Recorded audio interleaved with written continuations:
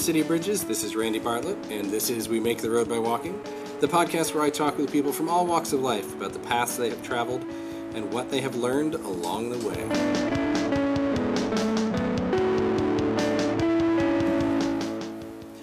Welcome to this week's episode of We Make the Road by Walking.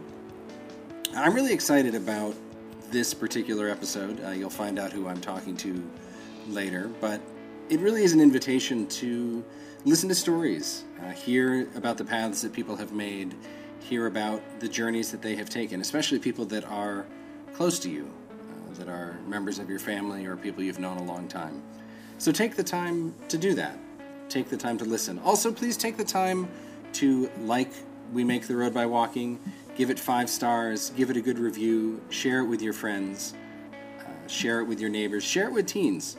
Remember, this podcast is a production of City of Bridges High School, and it really exists to share those stories. So without further ado, welcome to episode 2 of season 2 of We Make the Road by Walking.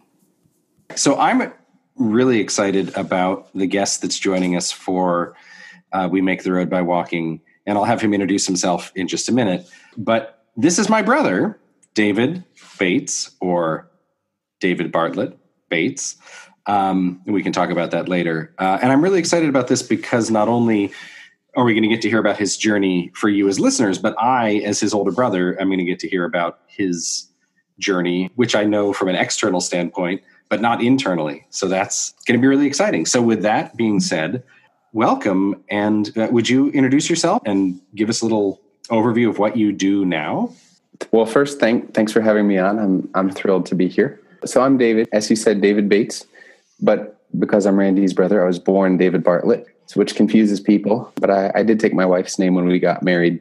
But what I do now is I'm a radiologist at a cancer hospital in New York. Spend my days mostly looking at CAT scans or MRIs or ultrasound, x-rays, that sort of thing. And then occasionally, a handful of times every week, I'll do image-guided biopsies where we use generally ultrasound to use a needle to take a sample of something that's inside someone.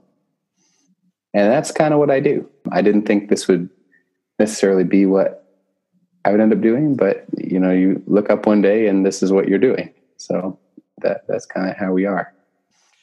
Before we dive into that, I just want to note one of the things that I love about our family. So I am Randy Bartlett, and my wife, Paige, kept her last name. So she's a Wigman is her last name. Right.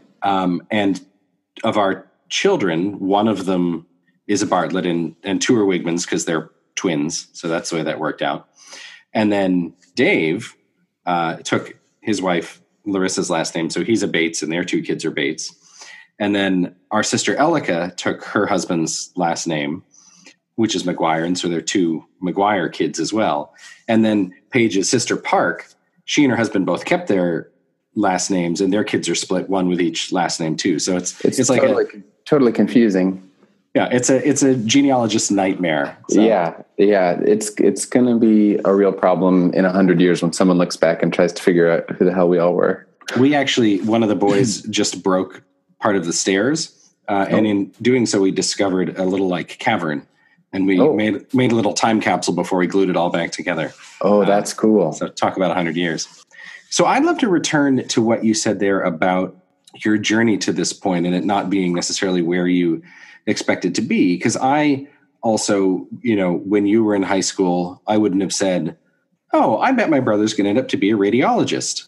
And I'd love to hear a little bit of your journey from high school to now being a radiologist for a really well-known cancer center and hospital. How'd you get from point A to point B? So if we start back, when I was a teenager, I really didn't think I was going to go into medicine or do anything like that. I have an older sister who's between us, who I think she kind of always knew she was going to go into medicine. So she always was kind of doing health stuff. And I liked school, but I really loved sports, and particularly one sport, which I won't talk about too much on your show.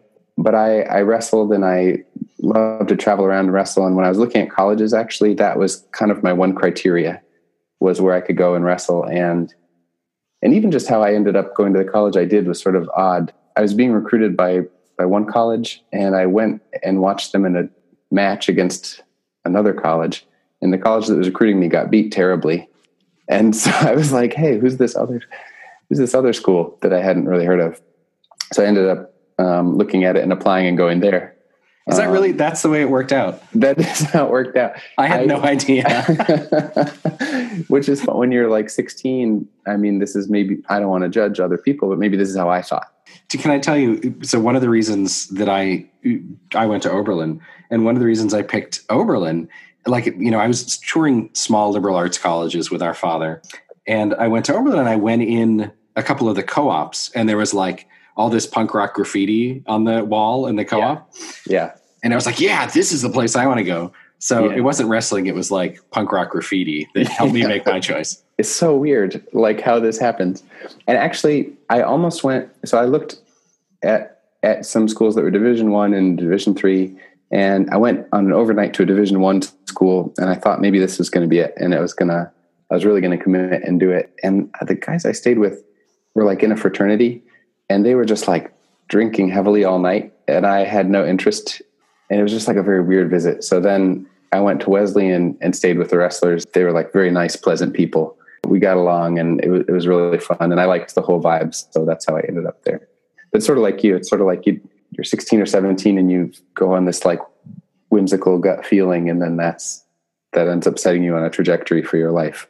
I remember talking to our father at that point in time. Sports were not my thing in high school. Yeah. So I wasn't looking at any Division I schools. Although the schools I was looking at were these small, you know, artsy liberal arts schools. And like the truth of the matter is, from an education standpoint, I would have got a great education at any of them. Like it didn't really matter. Yeah. And so it was like, you know, which one had the feel to it. And then for me, you know, I got a great education, but I also met my wife and found my passion and vocation all because of that initial choice. You were a bio major and then you were a religion major? I was, because I loved the sciences in high school. I was going to study the sciences and not be a doctor. Like I never, medicine was never on the table for me, but study the sciences and maybe be like a biology professor or something like that. And then I took Christian Utopias and Communitarian Movements class my first year, and then became a religion and history major. What did you end up studying at Wesleyan? See, I don't even know. Well, I had a great photography teacher in high school, and I initially was a studio art major. And really, there's a guy in high school. He had been like a professional photographer in New York, and then he came to move to the country and have like a peaceful life. Not really a country, but like small town, New England. And it was really great. And so I went to college thinking I would, you know, do my sport, study photography, and then end up being like a teacher and maybe a wrestling coach. Secretly, that's what I thought too. Not for me, but for you. Yeah. Yeah. That's what I still think. I'm still thinking I'm on that path eventually somehow. Decided to be a major in studio arts. I did that. So I went and I took some art courses. I took some other courses. I took, you know, liberal arts. You can study whatever you want. I don't know if there were any requirements that I can remember. And then at some point towards the end of my first year of college, I got this job working for this couple who were photographers in New York. So I moved to New York City with my girlfriend after my first year of college. I had never been to New York except for like one overnight trip ever. And we sublet this apartment in like Upper Manhattan, never saw it, just like walked in. I didn't even know how we found it with the internet being what it was. And I worked for this couple, and they did like food and lifestyle photography. So I was their assistant, and it was all 4x5 film cameras. And so the first day I show up, we like pile into this SUV and we drive out to Queens, and we go to this studio and we shoot a cookbook for this guy who's a chef named Bobby Flay. He's now like maybe he was famous then. I don't really know. This was almost 20 years ago, but we're just sitting around, and then they like bring out these trays of food, and then we have these cameras and they're photographing it. And then I pull out all the film and give it to these like bike messengers who run it to this lab. And then we eat whatever we just photographed. And then like, we probably wrapped up at like 3:00 and then headed home. And I think it was probably one of the funnest jobs I ever had, but I didn't know it at the time. Like, this is really cool.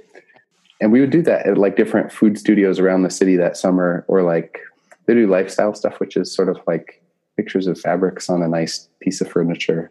And then I went back to school, keep studying and try to do photography, but I wasn't really feeling it. And towards the end of the summer, I watched this TV show. It was like middle of the day summer TV. Mm-hmm. And it was a replay of true stories from the ER.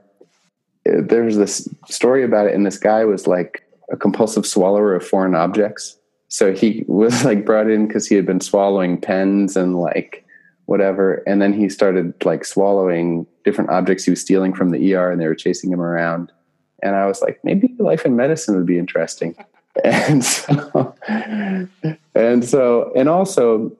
So that kind of like was one spark. And then also a bunch of my friends on the wrestling team were pre-med. So we go after practice, we go to the library, and I was like, I'll take some pre-med classes and feel it out.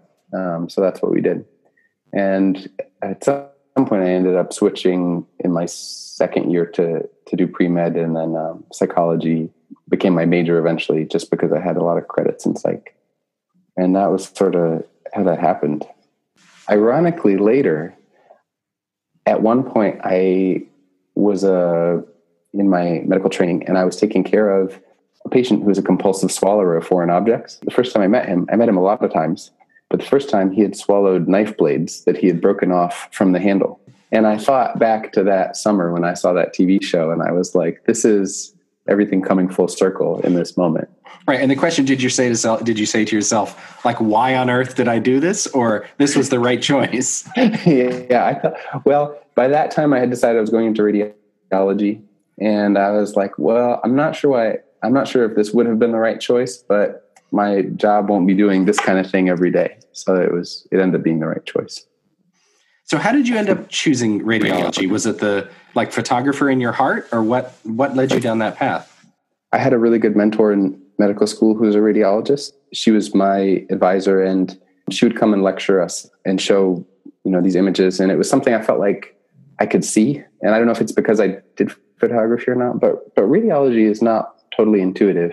It's intuitive in some ways, but it's also, you kind of have to be able to see what you're looking at, if that makes sense. So I think because I had taken a lot of photo classes and spent a lot of time thinking about images and analyzing them, I had a certain comfort when we started looking at CAT scans and MRIs. And, you have to stretch your imagination a little bit to think about what you're looking at.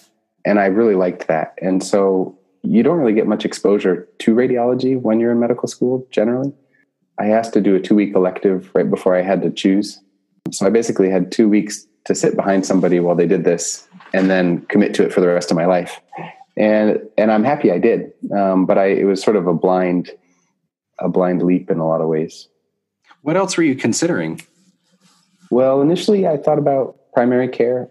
So for full disclosure, my mother is a pediatrician. Same mother, yeah. Was a primary care. Same doctor. Father too, by the way. Same father too, yeah. Different last name, but same parents. Mother was a primary care pediatrician for 30-something years. So it was not totally out of the realm of normal. And I thought maybe I'll be a pediatrician. Maybe I'll move back to my small town and try to work at that practice. And then as you go through everything, you kind of imagine your life like that. So like I imagined being an eye surgeon, and I spent 6 weeks at New York Eye and Ear, which is a pretty specialized hospital in New York. And it was so cool. Like the eye surgeries are amazing. I loved that. And I thought about it. I thought about emergency medicine.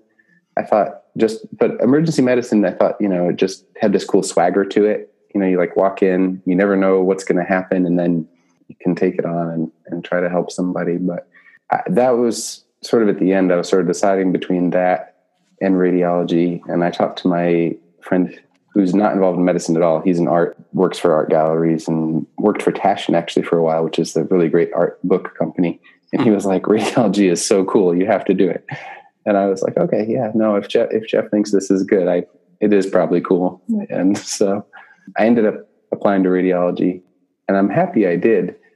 You still get a taste of all the different specialties. So there's a mixture depending on where you work. I mean, now I'm in a very subspecialized cancer center, so it's all cancer all day. But there was, seeing a lot of trauma or, opioid related things and all that when I was in training as well. So you get a broad spectrum of the human health experience. Since you're my brother, and that means I know you more intimately than I know some of my guests, I do have one more question around radiology for you. As someone who has a really, excellent bedside manner, do you feel like radiology is a profession where you still get to interact with patients? Or, I don't know, it's always something I've wondered about with this field and you. I will admit that we interact with patients much less than I ever anticipated when I went into medicine. There's a lot of time spent alone in the dark room, and that wasn't necessarily what I anticipated. But when I said I was going to go to medical school, but when I went to radiology, I kind of understood that. But I still do interact almost every day with patients in some way or another because we do, fluoroscopy studies, or you're doing a biopsy or a procedure on somebody. And so you're talking with them about kind of what they're going through. But I'm not having the kind of long or in-depth conversations that, a primary care doctor or a medical oncologist would have. And so that's definitely a trade-off, but I'm very happy with what I'm doing. I think medical imaging is really interesting, and it's a mental challenge. Yeah. In the sense that you're sort of problem solving and you have to think on a couple levels to try to piece things together sometimes. Yeah. And it is a caregiving profession. You're not making pesticides or, guns or anything like that, right?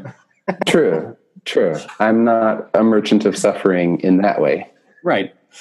Hopefully you're a merchant of alleviating suffering, at least in the long term. Yeah. Right. No, I'm good with that. If that's what happens, then I'm happy.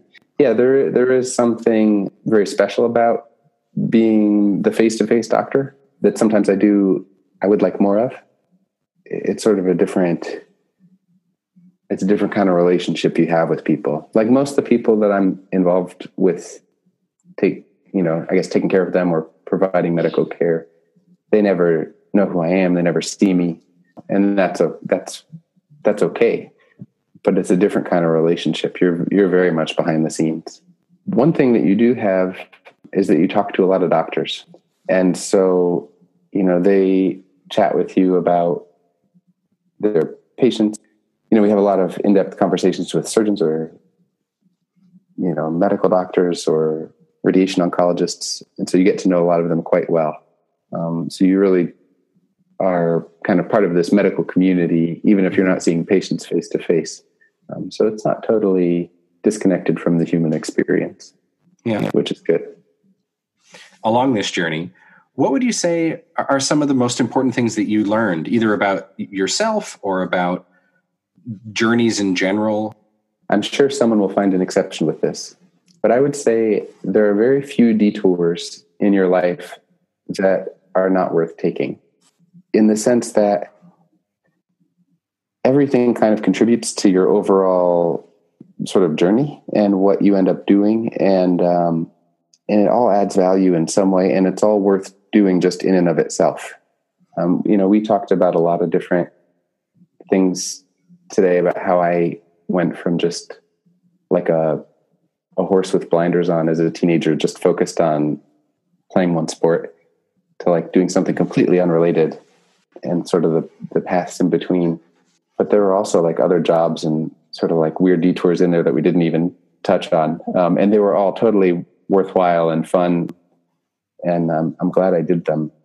So I think if I was talking to me as a young person or some other young person, I would just tell them to enjoy the journey, embrace whatever you're doing, and understand that it may lead you places you didn't expect. And that's great. And in the end, you'll end up where you're supposed to be, hopefully. Yeah. Life presents you with unexpected things, but it's all part of getting you where you're supposed to be. Mm-hmm. And something you wanted to do yesterday may not be something you want to do tomorrow. Yeah. And that's okay. And something you do today may lead you to a path that you didn't see and didn't expect Exactly. down the road. Yeah, for sure. Absolutely. So you answered this a little bit, but I just want to ask it again that, if you were speaking to 15, 16, or 17-year-olds now, because ideally, if we are speaking to ourselves and we're happy with where we are in life, we'd say, do the same thing. Right. But if you're speaking to, high school students now, what advice would you give them as they are starting on the journey towards finding their path and making their path in life? I would say keep an open mind and follow the thing you love to do, but with the caveat that it may not end up taking you where you thought it would. I feel like the advice that people always gave me when I was that age was just do what you love and it'll work itself out. But if I just did what I loved, I don't know what I would be doing today, because I don't know if I could pay rent for my family. I just indulged all my hobbies. If I was talking to my 15-year-old self, I think I would, or other 15-year-olds, I would encourage them to follow their passions, but with a sense of their context in the greater world. We live in an ever-evolving society. It's changing by the day. Not just the pandemic that we're in, but it's an unusual time maybe in our country's history. And you want to be aware of how you could pursue your passion in a way that fits in with the greater scheme. If helping people is important to you, how that might come about. So, but I think you can do it in whatever way fits your interests. I ended up finding medicine on the circuitous route, but my wife found her path through art, and she puts a lot of meaning and a lot of sort of concepts into her art about sort of bigger picture things. So I think there's no, and then my brother has this school, which is amazing. So there's really no wrong answer for what your passion should be, as long as you find a way to pursue it and try to find purpose for yourself. Mm-hmm. I think that's very wise. A wise man told me that once. Yeah. Who was he? I don't know. I do think it's important to acknowledge that you still do some photography and some wrestling, even though you've taken a different path. Yeah, I do. Yeah. And, I founded a kids wrestling club in my town where I live now at the request of my oldest child. And I coached the last 2 winners, and it's been really fun. We actually have lots of kids come. We were averaging like 16 kids every week. Surprisingly hard to keep control of that many kids at once when you give them like free rein to throw each other around. But it's quite fun. And I still do a little bit of photography when I find time. And music was my other kind of hobby that I just love to play. So I do play music still for myself. So I didn't pursue any of those as a career per se, but I enjoy them avocationally. Yeah, as they say. This is actually a new question I'm asking people this season. What advice would you have for young people as a physician or as a father or as a human being to help them support themselves and sort of care for themselves during this time? Yeah, well, this disease is very unusual because by nature, it isolates us from our communities. So we're all locked in our house. We can't really help your neighbor. You can't really watch someone's kids while they go to work because they can't send them to school because schools are closed. So it's very uniquely isolating. And I would encourage everyone to be a little more patient with each other, a little more patient with themselves, and just realize it's going to be a while that this goes on. And so to try to be a little compassionate for yourself and those around you. I think maybe people will get a little frustrated and a little bit short-tempered or bored or lonely or sad. And it just hang in there and do your best to realize we're all getting through it together. I really hope this doesn't go on as long as it potentially could. It could go on for a long time. So be patient and be kind to each other. That would be my advice. And if you're bored at home, try teaching yourself a musical instrument. Huh. Perhaps classical guitar. Right. Maybe I should. Yeah. Yeah. But you're not bored. I mean, you're running a school from home. So. Yeah, it's funny. I'm finding a lot of things to fill my time with. Yeah. Strange. I think that was excellent advice. Sure. Thanks, Dave. This has been wonderful. Maybe we'll have to do it again sometime. Yeah, that would be fun. Maybe if I have something more interesting in my life to talk about. I think that was very interesting. We should just start a side podcast. We can just get together and just, a lot about things. Brothers. It worked for John and Hank Green. Well, it's good to talk to you. Yeah, you too. Yeah. I hope you guys I can't even remember what day of the week it is. It's Monday. Because now I'm working from my basement, so every day is the same.